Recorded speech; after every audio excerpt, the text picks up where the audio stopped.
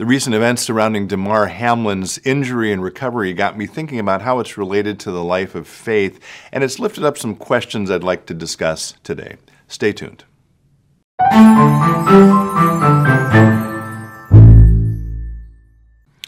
Hello friends, Pastor Tim Westermeyer here from St. Philip Deacon in the western suburbs of Minneapolis. Good to be with you as always. So certain weeks in this podcast, I have something I want to share with you. Maybe it's a historic event, maybe it's about an author, maybe it's about a moment in the church year, maybe it's a truth theologically, something like that. Today, I'm actually sitting with a couple of questions, and I'm interested in your response to them. And as it happens, they involve the recent events with the Buffalo Bills safety Damar Hamlin, and by a strange stroke of providence, I was chatting with our editor and cameraman Tim before we started taping this about something unrelated. He didn't know what I was going to talk about today, and that episode with Hamlin came up. If you are not familiar with it, on January 2nd, Monday Night Football, Hamlin, who's a safety for the Buffalo Bills, was playing in a Monday Night Football game against the Bengals, and he got hit and ended up having a cardiac arrest. And the very good news is that the week we're taping this, he finally now has gone home. I think he just went home within the last 24 hours or so. And prayers continue for his speedy and full recovery. And the prayers is sort of where my questions lead. And so I guess I'll categorize my questions into two different groups. One for people of faith, and one for maybe people who claim they don't have any faith. I'm guessing not many of them watch this, but whatever, I've still got the question for them.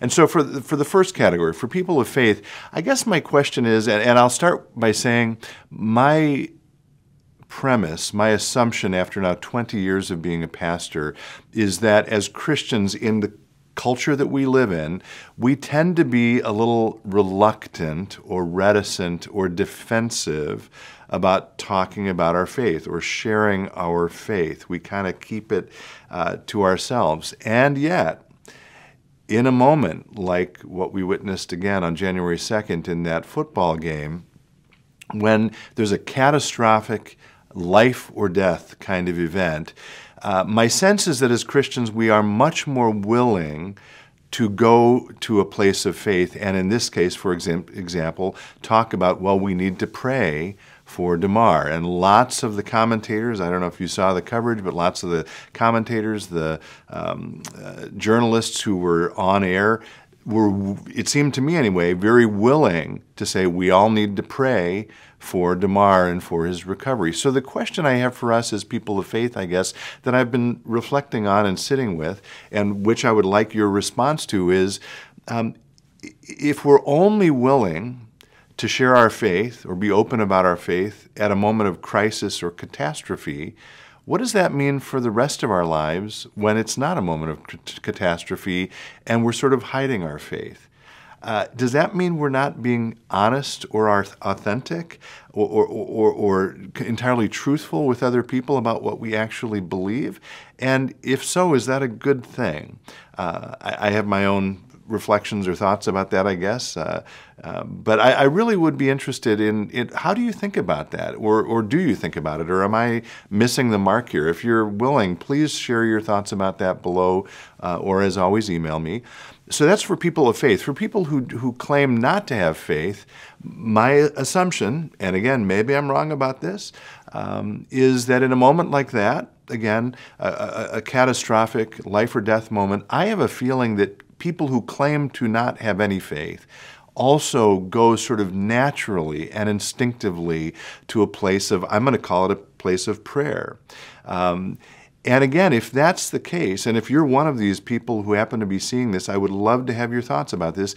If you go to a place of prayer in a moment like that, again, the question for me is, what does that say about what you actually in your heart believe, despite what you claim to believe during times when things are normal or there isn't a catastrophe or a tragedy. And I think both those categories remind us, I think they do remind us of the truth of God's presence in our life, the truth of how we are wired to be in relation to God, and how we're wired in those moments to invite God's presence in our lives even more fully. And so maybe part of what I'm saying is maybe it'd be a good thing if we lived that way, even if it's not a moment of crisis or catastrophe. And we recognize partially, I think part of what I'm saying too is in those moments we realize I'm not in control. God is. And maybe it would be a good idea and a healthy approach to life to recognize that we're never really in control, and that that's okay, and that we can leave all of life and all of its vicissitudes, all of its challenges, all of its joys, all of its hopes in the hands of a God who we claim as Christians says, I love you, I'm with you, trust me, right? So again, I would love your thoughts. I've been sitting with this ever since the event happened on the 2nd, and I knew I wanted to talk about it. I wasn't quite sure how to do that, so I hope that raising those questions makes sense. And by the way, as always, we haven't done a Q&A in a while, but if there are other things you'd like us to talk about in this space, I'd love to have those questions from you as well. So that's it for today. As always, be well, stay in touch, and God bless.